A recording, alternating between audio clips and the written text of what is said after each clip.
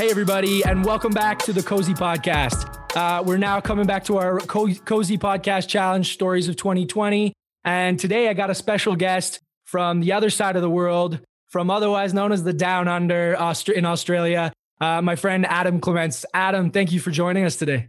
Hey, mate, no worries. Thanks for having me. Man, I was really excited for this one. I'm up really early. You're in the afternoon. I think you said you're about 10 hours ahead of me. So obviously it's a little different on the timings, but I'm glad we were able to make it happen. And I'm hoping to have some more Australian stories because, I've heard about these 2020s on the other side of the world. And I think you guys have gone through your own bit of challenges on that side. So I think there's a lot of people that want to hear what you guys have to say on that side of the world. So again, thanks for joining us. No, I think you're right. I think the difference this year is everyone's got a story, and I guess it's fun to be here to share it with you. Yeah, man, I'm really excited. So let's just get right into it. So first off, obviously I didn't mention this. We actually met on a Kentucky trip about 5 years ago, going through Europe, which was actually one of the last craziest trips I've ever done. When I was, and I know you can obviously talk about that, but like that was a crazy experience for us. We met a ton of people, and some of the friendships I still have from that trip were amazing. But tell us who you are. So who you are, where you're from, and also a little bit about yourself, so we can understand kind of what you do, so we have an idea of where you fit kind of in the Australian lifestyle, and then we'll go from there to hear about your story. All right. Well, thank you. My name's Adam, as Ryan said. I'm from Newcastle in New South Wales, Australia. So that's to place it for people. It's about 2 hours north of Sydney on the east coast. Nice little beach town. Ryan, you've seen it yourself. It's pretty nice there.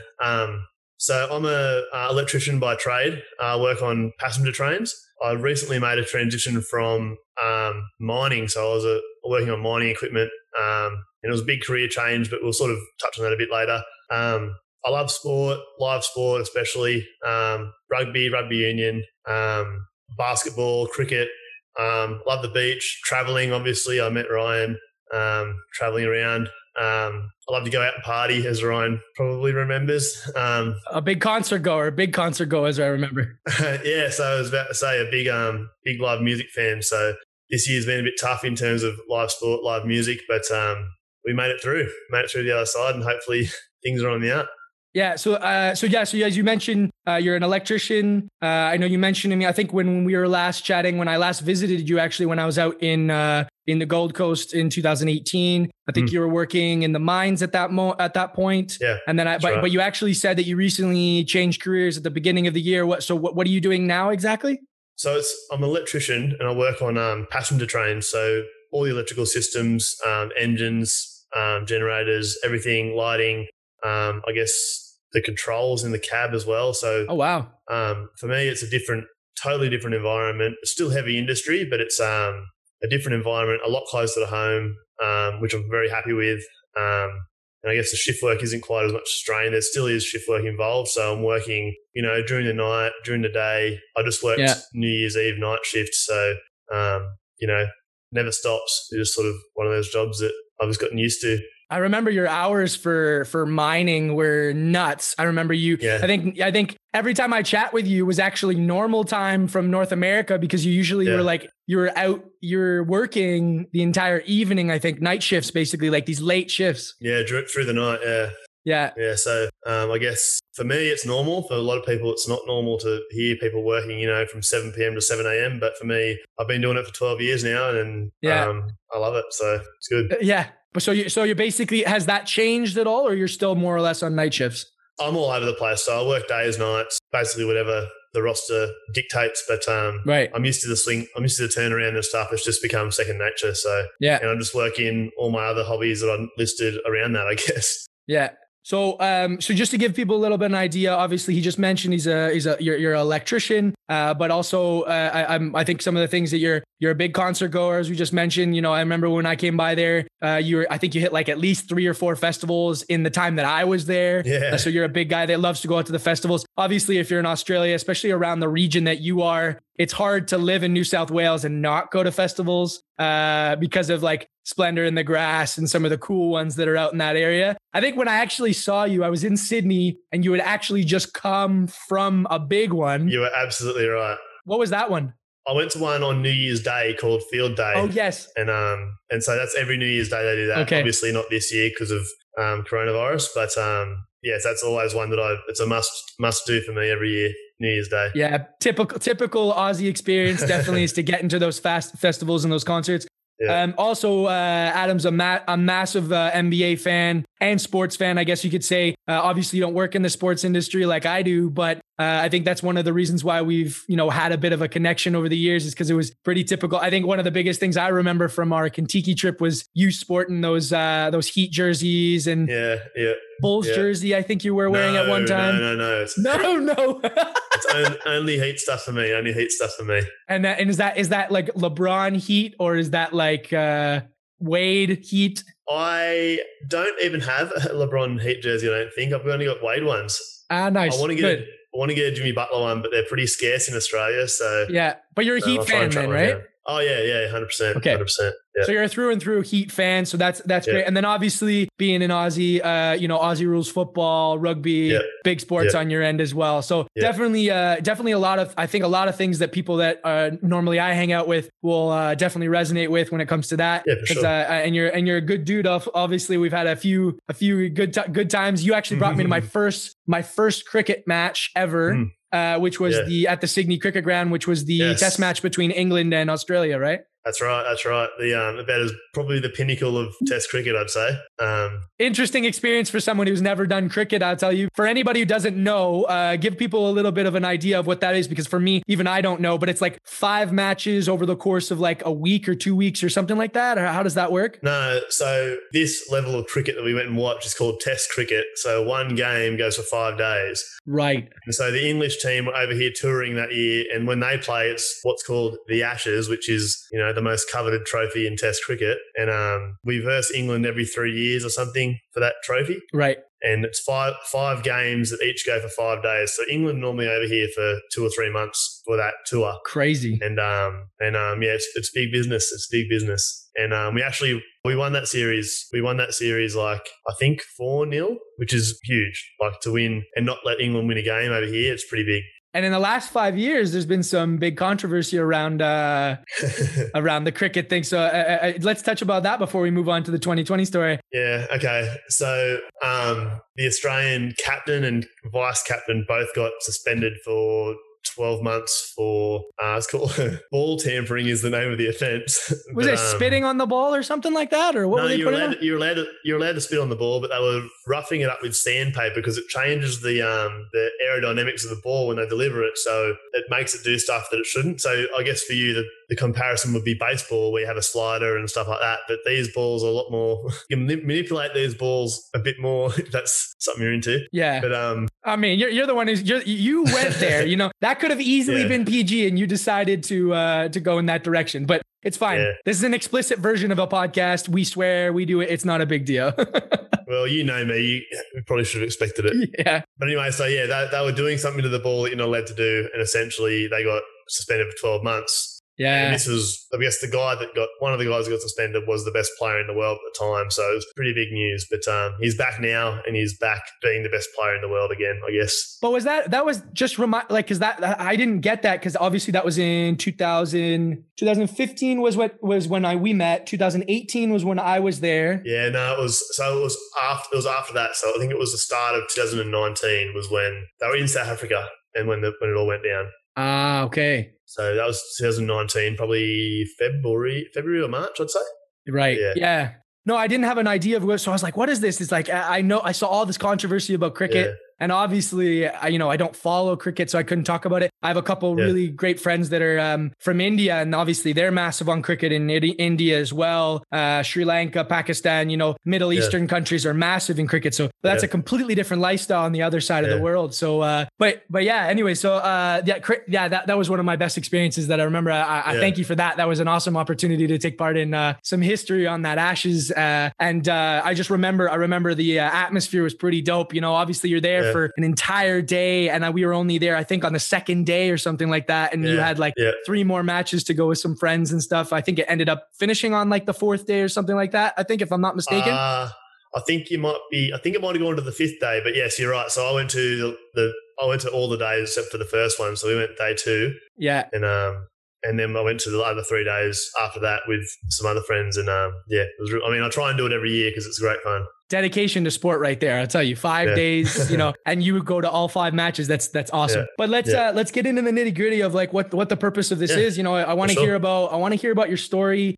Give us a little bit of an idea of kind of how your 2020 went down, being in New South Wales, being in Australia. I know you mentioned the change of job, which I think you mentioned actually came just before that. So walk us through, from the beginning of 2020 until, the end of 2020, how you're feeling and everything. Let's go through those emotions. Talk about it.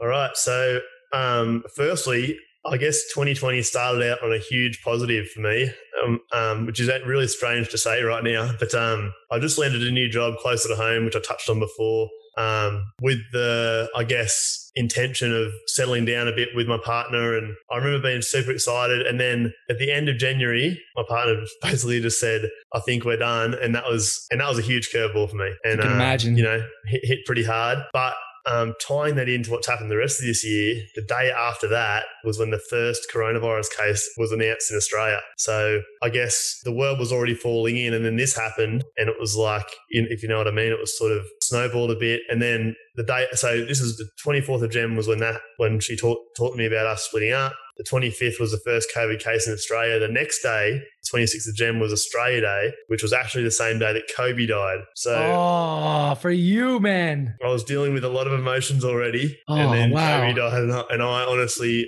I've never been so devastated about a celebrity loss. I remember when Avicii died years ago, that hit me pretty hard. That was hard. Kobe was a whole other level. Yeah, it was. I mean, if you're a basketball fan in any way, I know there's a lot of people, because there's a lot of people giving why is there so much attention to Kobe? He's this big celebrity and everyone's making this, but there's people dying every day. And it's like, yes, I completely get it. And I obviously respect to all of the people that lost loved ones and the people that were dying over the year. But Kobe was the epitome of basketball,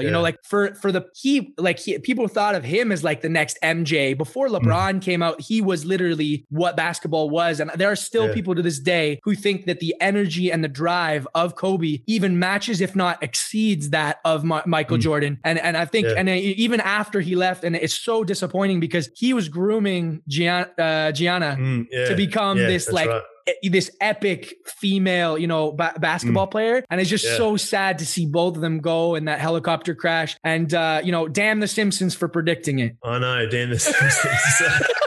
No, but there was actually a cartoon that actually predicted that Kobe would die in a helicopter crash as a joke. Oh, damn it. And oh man, but anyways, but that was an epic day. I remember that day, and I can imagine as a basketball fan like you are how much that hit you. But then from there, obviously from there, what happened after the first sets of cases? When did things kind of start to click in, and how did Australia react to the beginning of the lockdown? Did you guys have a lockdown? What was going on?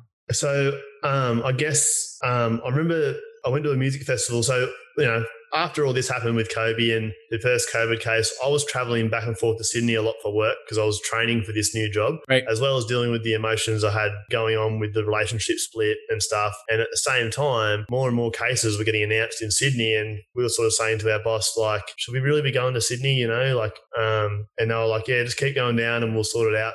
And at this stage, Australia, we're pretty relaxed if you remember what people are like over here. And I think we all sort of didn't really take it seriously. We were all like, nothing's going to happen. We're just going to get on with our lives and it's not going to get that bad. But then I remember I went to a music festival in in Newcastle at the beginning of March. And I think that I was standing there and I was like, this isn't quite right. There's 20,000 people here, and in the other side of the world, people are dying from this virus that we don't know about. And apparently it's super infectious and it's already in this country. So what are we we really shouldn't be here. You know what I mean? Yeah. So, I mean, that's probably the start of it, was that festival, was when I started to realize this could be a big deal. Yeah. And that was it. So that was in the beginning of March, you actually went to the festival. Yes, that's right. So that was the last live music event that I've been to back in March.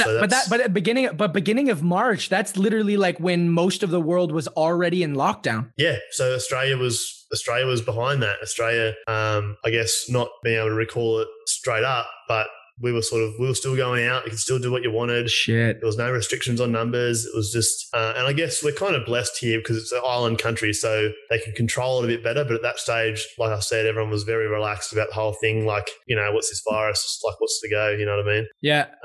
But so the weekend after that, I was down in Sydney for the cricket, and we travelled down on the Thursday and then woke up on Friday morning. Sorry, I should preface this by saying on Wednesday, I was at work and I got a thing on Instagram that said the NBA season has been cancelled. So I don't know if you remember, that's when Rudy Gobert tested that positive. dumbass. Yeah, so you remember he touched all the microphones and he was like, wasn't afraid of the virus. See, it's just cringes to make me think about it now. But obviously he, knowing what he knows now. He apologized after. For sure. And that's one of the things I think a lot of people need to realize is that obviously, you know, it was similar to like the Australian kind of, you know, mentality. It was like, dude, it's not a big deal. Try to make, you know, try to make light of it. And, you know, it just turns out like, obviously in hindsight, a week or two later, the entire world shuts down. It's like Rudy Gobert became the scapegoat to be like, you idiot. And, but yeah. And then the rest of his team, I think ended up getting it almost immediately after. I think, so I remember that day I was sitting at work and I had the Instagram thing said, Oklahoma City versus Utah Jazz has been cancelled. And then the next slide down was, this is 5 minutes later, was Rudy Gobert has coronavirus. And then 10 minutes later, the NBA season has been cancelled. And I was like, what the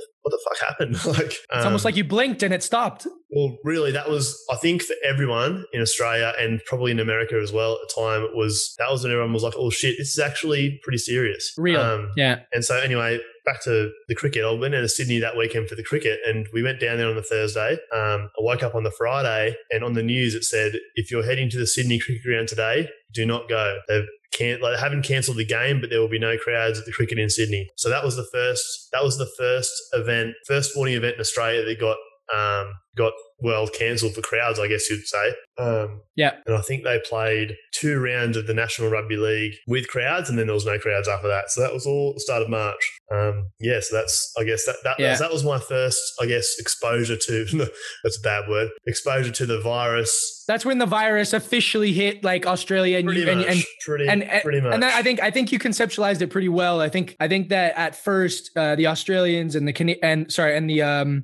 Americans, they kind of had that mentality where it's like, okay, this is another swine flu, this is another SARS, this is another, you know, something that's not really that. And I get it because in Canada we had SARS. I remember that like it was the other day, and I remember it was pretty serious, and you did have to be careful, and it wasn't mask wearing or anything like that, but it still was something that you had to keep an eye on. And I remember that other countries were just like, okay, keep on high alert, but not necessarily really, you know, it was a localized epidemic, right?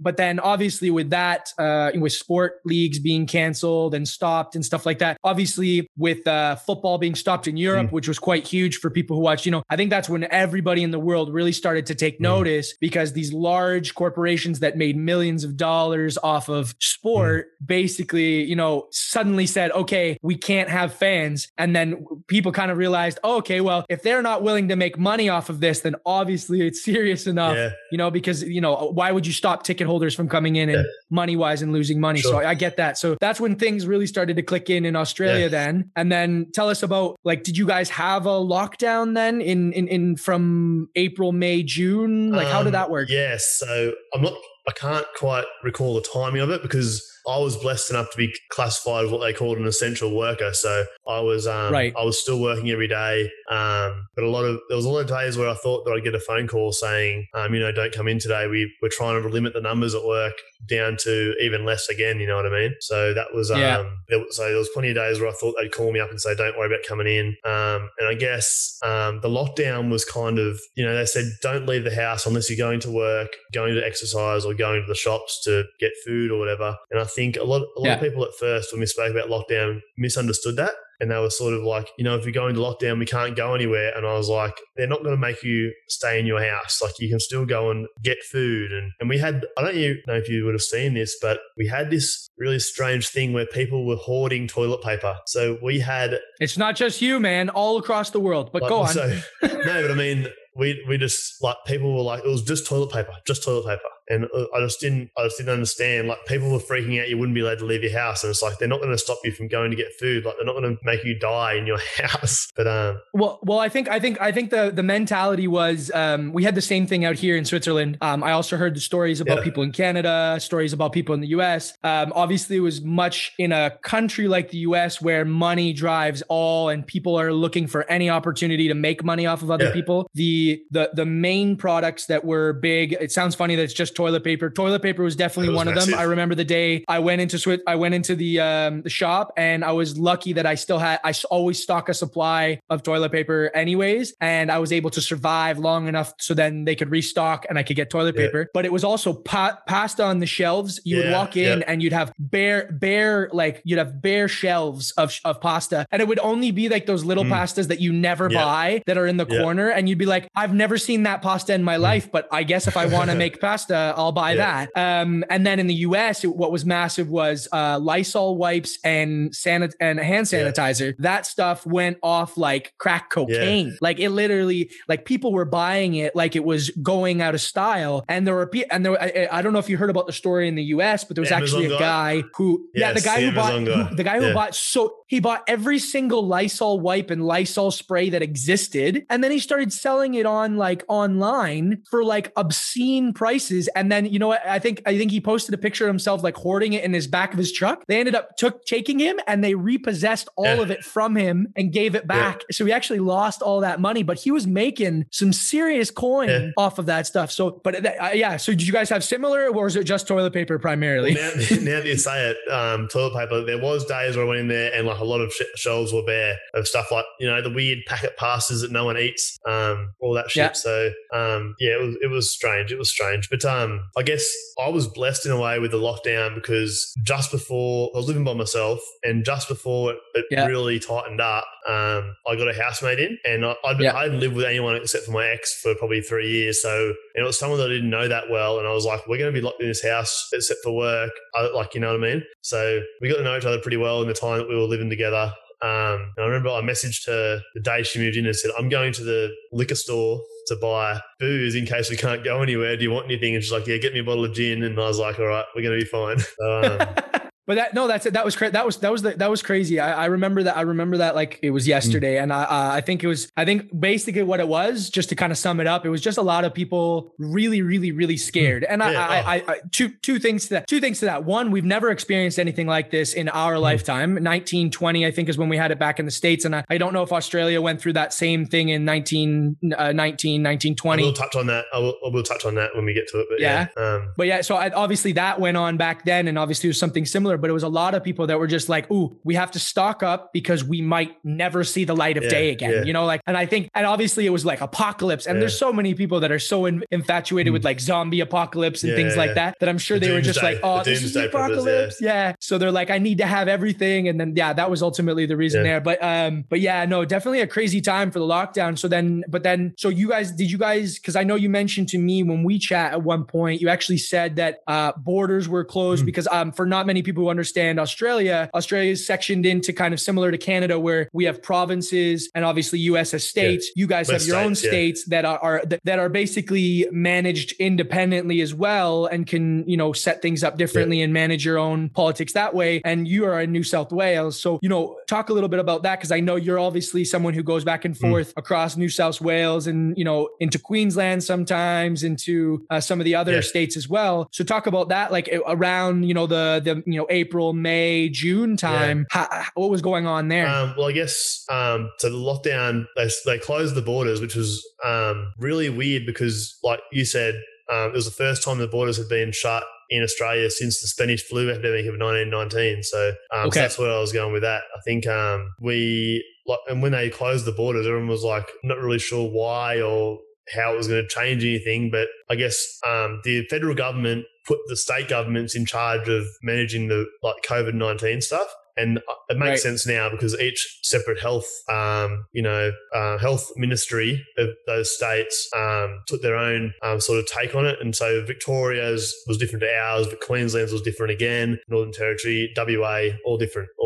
But I think the borders were shut, couldn't go anywhere. One of my best friends and my younger brother also live in Queensland, so I couldn't go up there and see them. And as you said, I love to travel around, especially up and down the East Coast, up Queensland, down to Victoria. And so when the borders opened, I think it must have been June, the Queensland border opened for 2 weeks. And I went up to Queensland the day the border opened, and it was a 2-hour wait at the border. And you sort of roll through, and there's a police checkpoint. You got to check your make sure you haven't been to a hot spot, stuff like that. And I was sitting there thinking, this is really strange that we're back to almost colonial times where, you had to cross a border checkpoint every time you went from New South Wales to Queensland again. And also the first time in 100 years that there'd been a border closure. So it was pretty cool to see it, even though sitting in line for 2 hours wasn't. Yeah, not under the right circumstances. That's right. But so I guess that was an interesting experience to see a border closure and then a border open. And then, like I said, 2 weeks later, when the situation in New South Wales got more intense again, Queensland shut the border again. Yeah, that's I did hear some stories because I obviously in my time that I was in Queensland, I got to hear I made a lot of connections over there, and it definitely was interesting to hear kind of some of the stories of obviously you guys didn't have like I think you guys didn't have anything as drastic as I just did an episode with the guy who was in France, and there's a lot of people in France. I don't know if you heard about that, and it was like basically borderline draconian where like you had to stay home if you left your house for any moment. You had to print off this piece of paper, which was like an attestation of displacement. And basically what it said is, I am leaving the house to do an hour of activity, because I think you got up to 2 hours a day of activity, of exercise. And then on, I think if you wanted to do grocery shopping, pharmacy, that type of stuff, you could say that stuff as well. But if you actually were stopped by the police, they could actually fine you pretty heavy if you didn't have a reason for why you're out and about. But if you look at it, France, I think is fifth in the world right now with cases. Spain was very similar. They had a very, very tight lockdown. Italy, obviously, where they had that massive spread in the north of Italy, which is really funny because it's really close to where I am in Switzerland. And I was actually in February, I was supposed to go to Rome, and they canceled our Rome trip right before this was happening. So I was really close to like the start of it. So I really kind of saw this, but hearing kind of how some countries had to react to it, I think there's a lot of people that are really interested to hear kind of how Australia did it. And it sounds like it was just as impactful on you guys, obviously with border closed and things like that. And, so obviously going into your winter, you said that the borders were closed and you went back and forth. So eventually did things start to loosen up in the middle of the year, or like what started to happen? When I went to Queensland was the middle of July, and the borders slammed shut again late that month. But in August, I actually celebrated my 30th birthday, and for so long, like the last sort of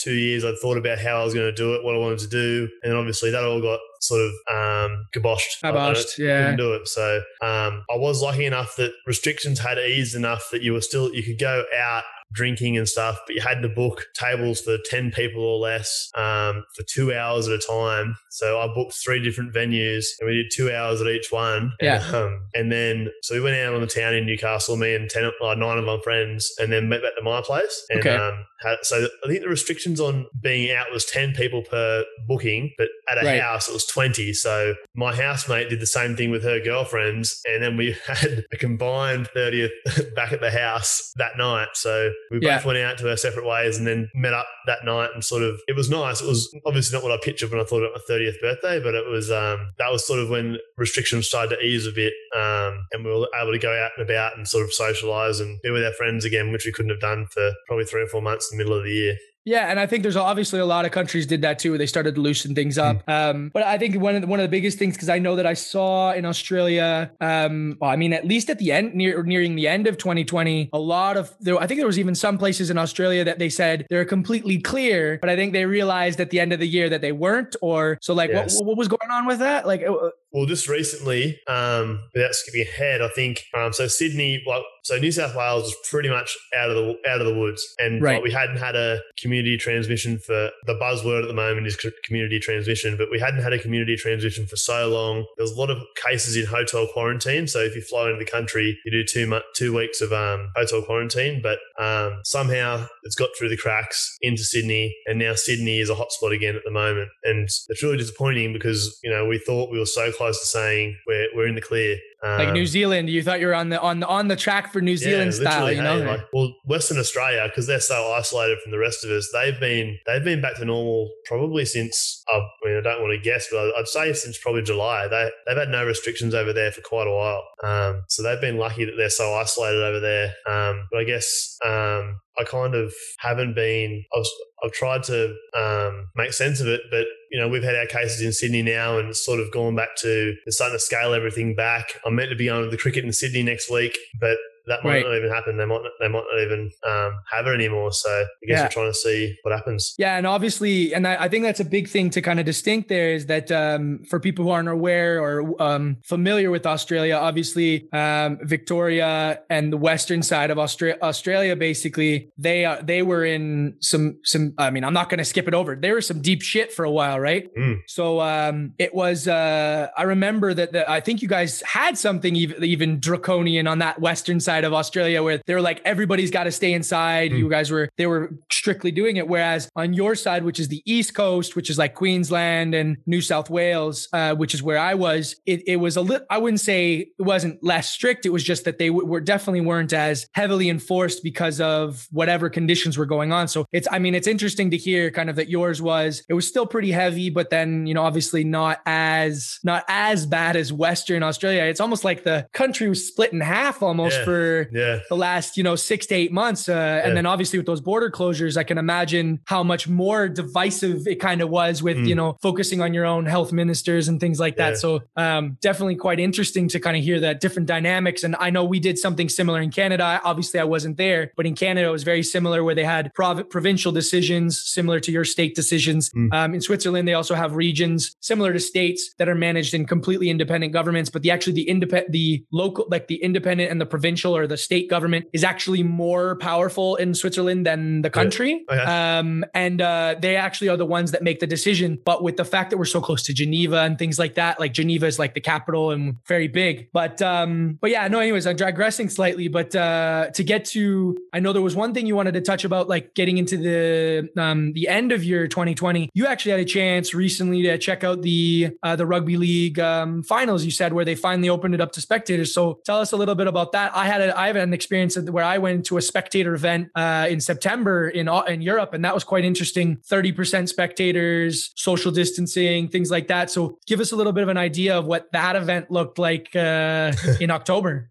Yeah, okay. So I went to the National Rugby League Grand Final, which was, I think, only 2 or 3 weeks after the New South Wales Health Minister had said, we're going to have 50% capacity. You can have 50% of the stadium full. So this was at the Sydney Olympic Stadium, had 80,000 people capacity, down to 40,000. And it was the first live sport that I'd been to probably since the cricket at the start of that year, right at the start of January. So before there was even a coronavirus case in Australia. So, and it was, I don't think masks weren't mandatory or anything, but they had staggered the seating. So you might have 4 people sitting to your left and to your right in front of you, but the group of 4 you were with would have empty seats in front and behind. So it was almost like a diagonal, right? Like, they did that on, they did on a diagonal in the match that I did. The match that I did was in Budapest. They had it like on an angle. And if you looked at it from the field, it actually looked really cool. It was like a line going through, and it was like separated everybody out. But keep going. That was crazy. Yeah, it was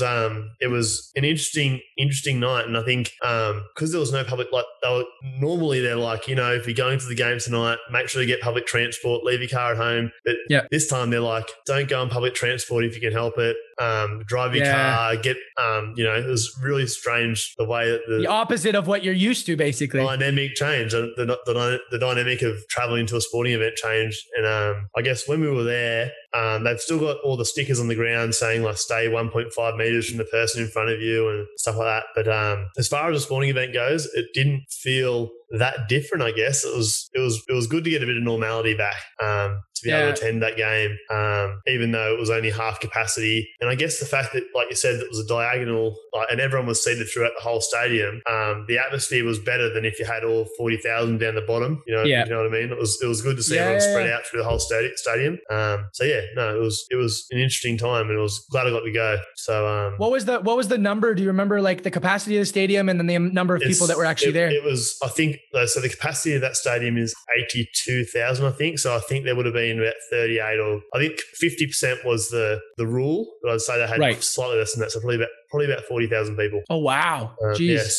So which is quite a lot. I wonder how is that for ingress and egress? Because I'm assuming like trying to leave the stadium, how did they space you guys out? Well, the game was actually a bit of a fizzer in the end. I think the Melbourne Storm, the Melbourne team, they got out to a massive lead, and so with about People 10 gradually minutes, started leaving. yeah, so with about 10 minutes to go, so I guess the organisers would have been glad that it was going that way. It ended up being an exciting finish, so I'm glad I stayed to the end. But yeah, it wasn't. It's actually a pretty good stadium for getting in and out of. So it wasn't. It wasn't like it was too packed walking in and out. There wasn't this sort of sense that I've noticed sometimes this year where you're like, maybe we shouldn't be doing this. You know what I mean? Like when you had a big gathering of people, like that festival I went to back in March, it was sort of like maybe we shouldn't be doing this. But I didn't feel that way at the footy. It was good.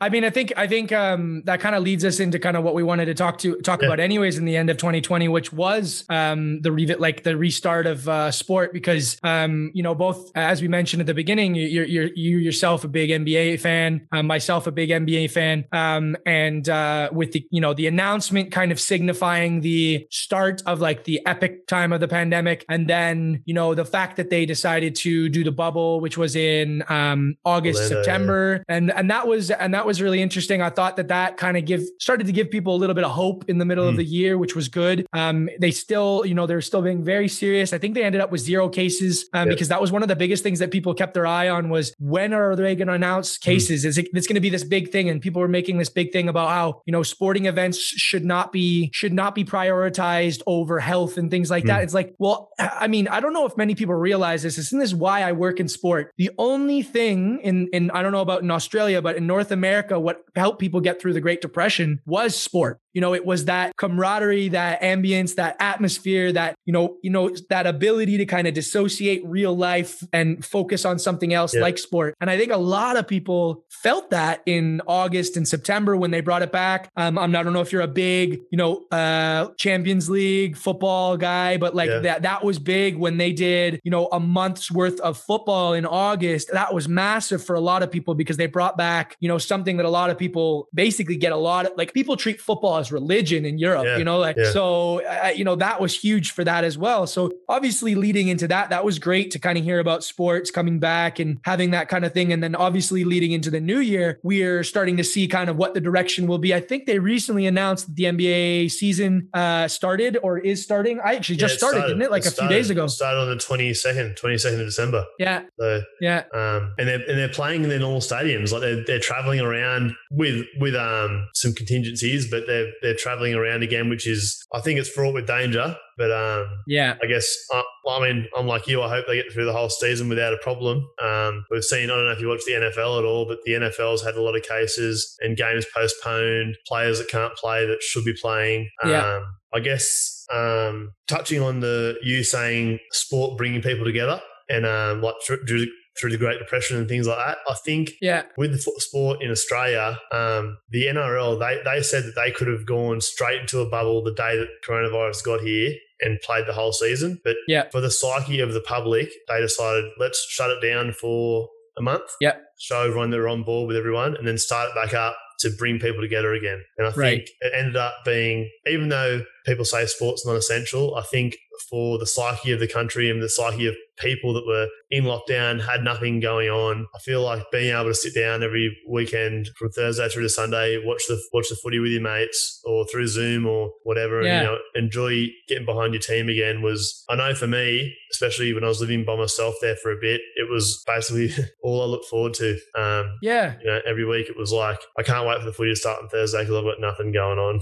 I can't go anywhere, I can't do anything, you know what I mean? Well, and that's the thing. A lot of people draw, especially those people that are still working, even those people who aren't working, who are just stuck at home and, they're being told, like, stay at home, find things to do, keep yourself occupied, don't go out if you don't have to, we're still in a pandemic. We know that these vaccines are on the way out now. And, hopefully we I think we could see a light at the end of the tunnel, but it's still got a ways to go. I think most of us are likely not going to see a vaccine until the latter half of 2021 anyways, if we do want to even get it. I know there's a lot of people fearful for it, but I think, I completely agree. I think the baseball, actually, I know you probably don't watch baseball, but go Dodgers, by the way. Go Dodgers.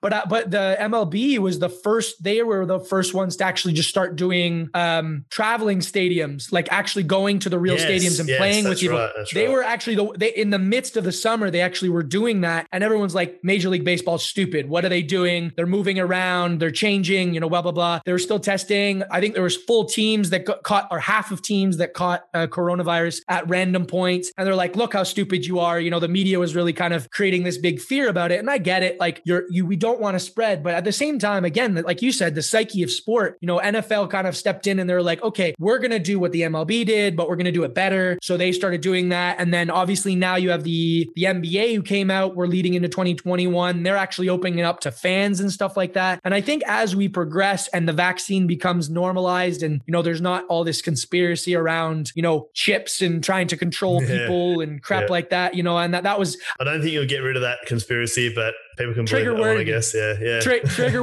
one of the trigger words of 2020 was definitely conspiracy, because obviously there was a lot of people running with kind of media and stuff like that. But no, I think what ended up happening is that now we're starting to see, okay, I think the NBA announced that they're going to try to do at some point, I think it was the Golden State Warriors that actually announced that they were going to try to do COVID test, like instant testing before entering their stadium.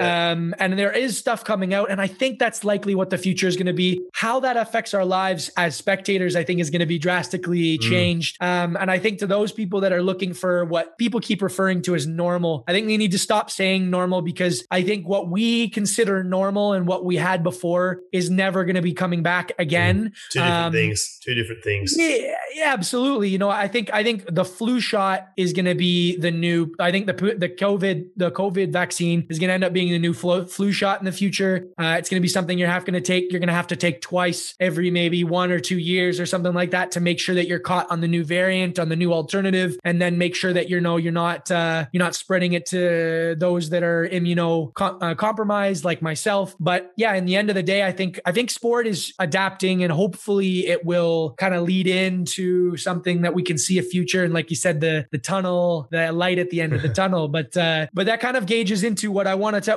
kind of end off the the podcast on is. So obviously we've talked about your 2020. It sounded like it started really crap, led into some a little bit better. Your 30th birthday, happy birthday or belated birthday, because I know I didn't actually get to say that to you. Yeah, mine was back in July. I went back to Canada for that. But and then leading into the end of the year to see sports, I think that was a great thing to see. And obviously, I think that made you kind of probably feel a little bit more comfortable in how you're feeling right now. But tell us, kind of like, to end things on a positive note, like, what are you excited about in 2021? Like what do you have for like goals and aspirations, and what are you hoping to do in the new year? Like, because I think there's a lot of people that are formulating some positives, and I think we need to start putting out more positive energy, because 2020 was enough of negative energy. It's time to focus on the positives and move forward, Yeah, for sure.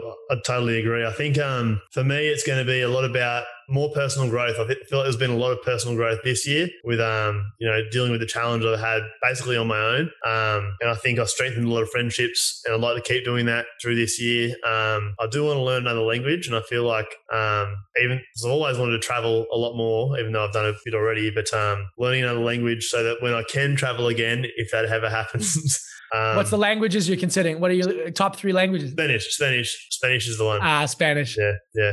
So hopefully I get that one under my belt this year. I really want to, it's become a bit of a thing in Australia, especially now that we can't go overseas, is to buy a van and travel around, I guess, all around the country. So I've wanted to do it for years, just keep putting it off.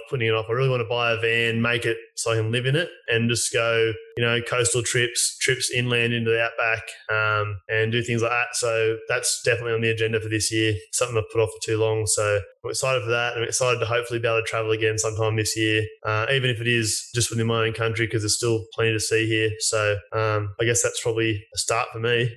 Yeah, no, actually hit me up, because about mid-year, I'll be finished my contract, and I'll be looking to travel. I know I know a lot of people are probably a little scared about traveling and stuff like that. But I think one of the biggest things I did, because I actually had the luxury of going back to Canada in the middle of the year of that pandemic. And one thing I realized is that the airlines and the airports are probably one of the safest places you could be. Yep. Because they know how much pressure and how many eyes are on them. them, and how much, and they have those I think they're called like HPAC filters or whatever they have that are on the planes that actually sift through and whatever. And I know there was a big thing about recycled air and all that, but if you mask up and you take care of yourself and you actually fly, I don't see why. What I do see happening is, depending on how the vaccine goes, I could see them saying you need to have your vaccine in order to travel, which I think a lot of people are going to have some polarized opinions about that. But I have no issue with being, immunized in order to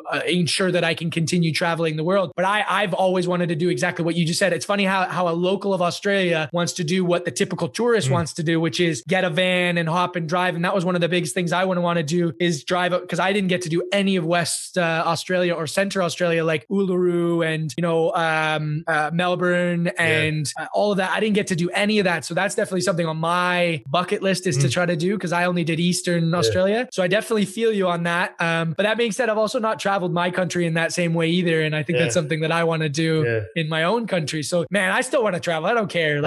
This isn't going to stop me. I'm with you. I think that the vaccine is going to be the golden ticket if you want to go and do stuff, you know what I mean? I think for you, if you come over here and want to travel around Australia, there's so much good stuff to see. I think you love it. So we'll have to deck the van out with 2 singles if you want to come with me. Think about it. When you start locking it up and you start putting things together, shoot me a message and be like, "Are you serious?" And then you'll be like, "All right, either 2 twins or one big queen for yourself." But no, I completely. I think that's awesome. I think learning a language is a tough thing, but it's definitely something that I think would be great to do. Spanish is on my list as well, but I hear Spanish kind of ruins Portuguese and Italian. So those are on my list first, is to finalize my Portuguese and learn some Italian before I even touch Spanish. Because apparently Spanish bleeds into all of the other languages. But I get it. As someone who only speaks one language, I'm sure you're like, man, I want to speak another language, because especially all of South America, I'm sure you probably want to go to like South America. That's a bucket list item for me. It's on the list for me. So that's actually where I want to go next. Once I get the vaccine or do whatever I have to do to get out of here again. That's where I want to go. So it's been on the list for quite a while now. Probably since I met you, since I've been over in Europe, I've wanted to go to South America. So that's on my bucket list for whenever they let us go anywhere again. I guess we'll see what happens. Yeah. No, but awesome. I mean, like, it's a positive note to end off on. And I really appreciate you taking the time in the evening. Worries. I mean, before you go out this evening, obviously, in New South Wales. But no, I really appreciate you coming on and chatting and giving us an idea of the Australian perspective. I'm hoping to do that again. Like I said, like bring on a bunch of people that I met in Australia to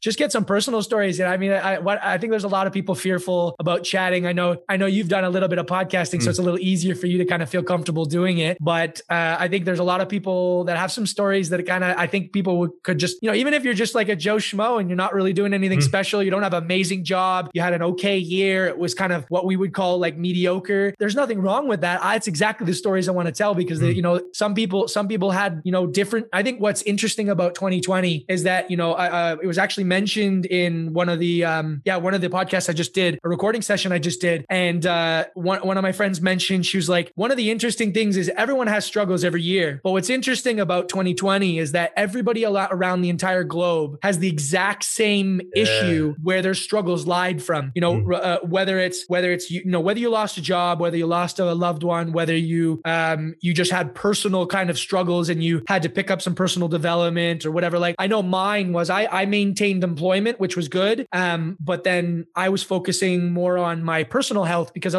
was so focused on work, I let everything else slide, so that was my goal for this year, was to try to focus more on yourself, gain that personal development and that mental, motivation. But no, I mean, I think it's been a great year for a lot of people to kind of learn from and draw from. And then hopefully that leads us into 2021 and people can continue improving and use that as the benchmark for the next year, because I don't think there's anywhere from other than up that you can go from 2020. So, but leave us final thoughts before you go. So that way, how do you feel? So that I'm really glad that you came on, though. It was awesome to have you here. Yeah, no, well, thank you so much for having me again. I mean, obviously on reflection, 2020 was a hell of a year for everyone. I remember thinking back when it started to lock down that, if one part of my life's going to fall apart, I want to make sure everything else is in order. And I really want to focus on building from that. And I think, personally, I've built a pretty good platform to sort of spring forward. But for those that feel they haven't done that, I think, there's no better time to get a fresh start than 2021 because, like you said, 2020 was a hell of a year for everyone and for all different reasons. And like you said, we can only go up from here, right? Yeah, absolutely. But awesome, man. Thanks again. Thanks to everybody for listening. If you have any questions, if you have any audio messages, send those in. Anchor.fm/The Cozy Podcast is where I centralize my podcast. You can actually send in messages through that area if you have comments or questions or anything like that. And obviously, Adam's a bit of a talker, so I'm sure he's willing to come back and, talk a little bit more or chat if we ever have to again. But I really appreciate you guys listening to this episode, and tune in till next time. We have another story of 2020. Thanks again, Adam, for joining us. Thank you.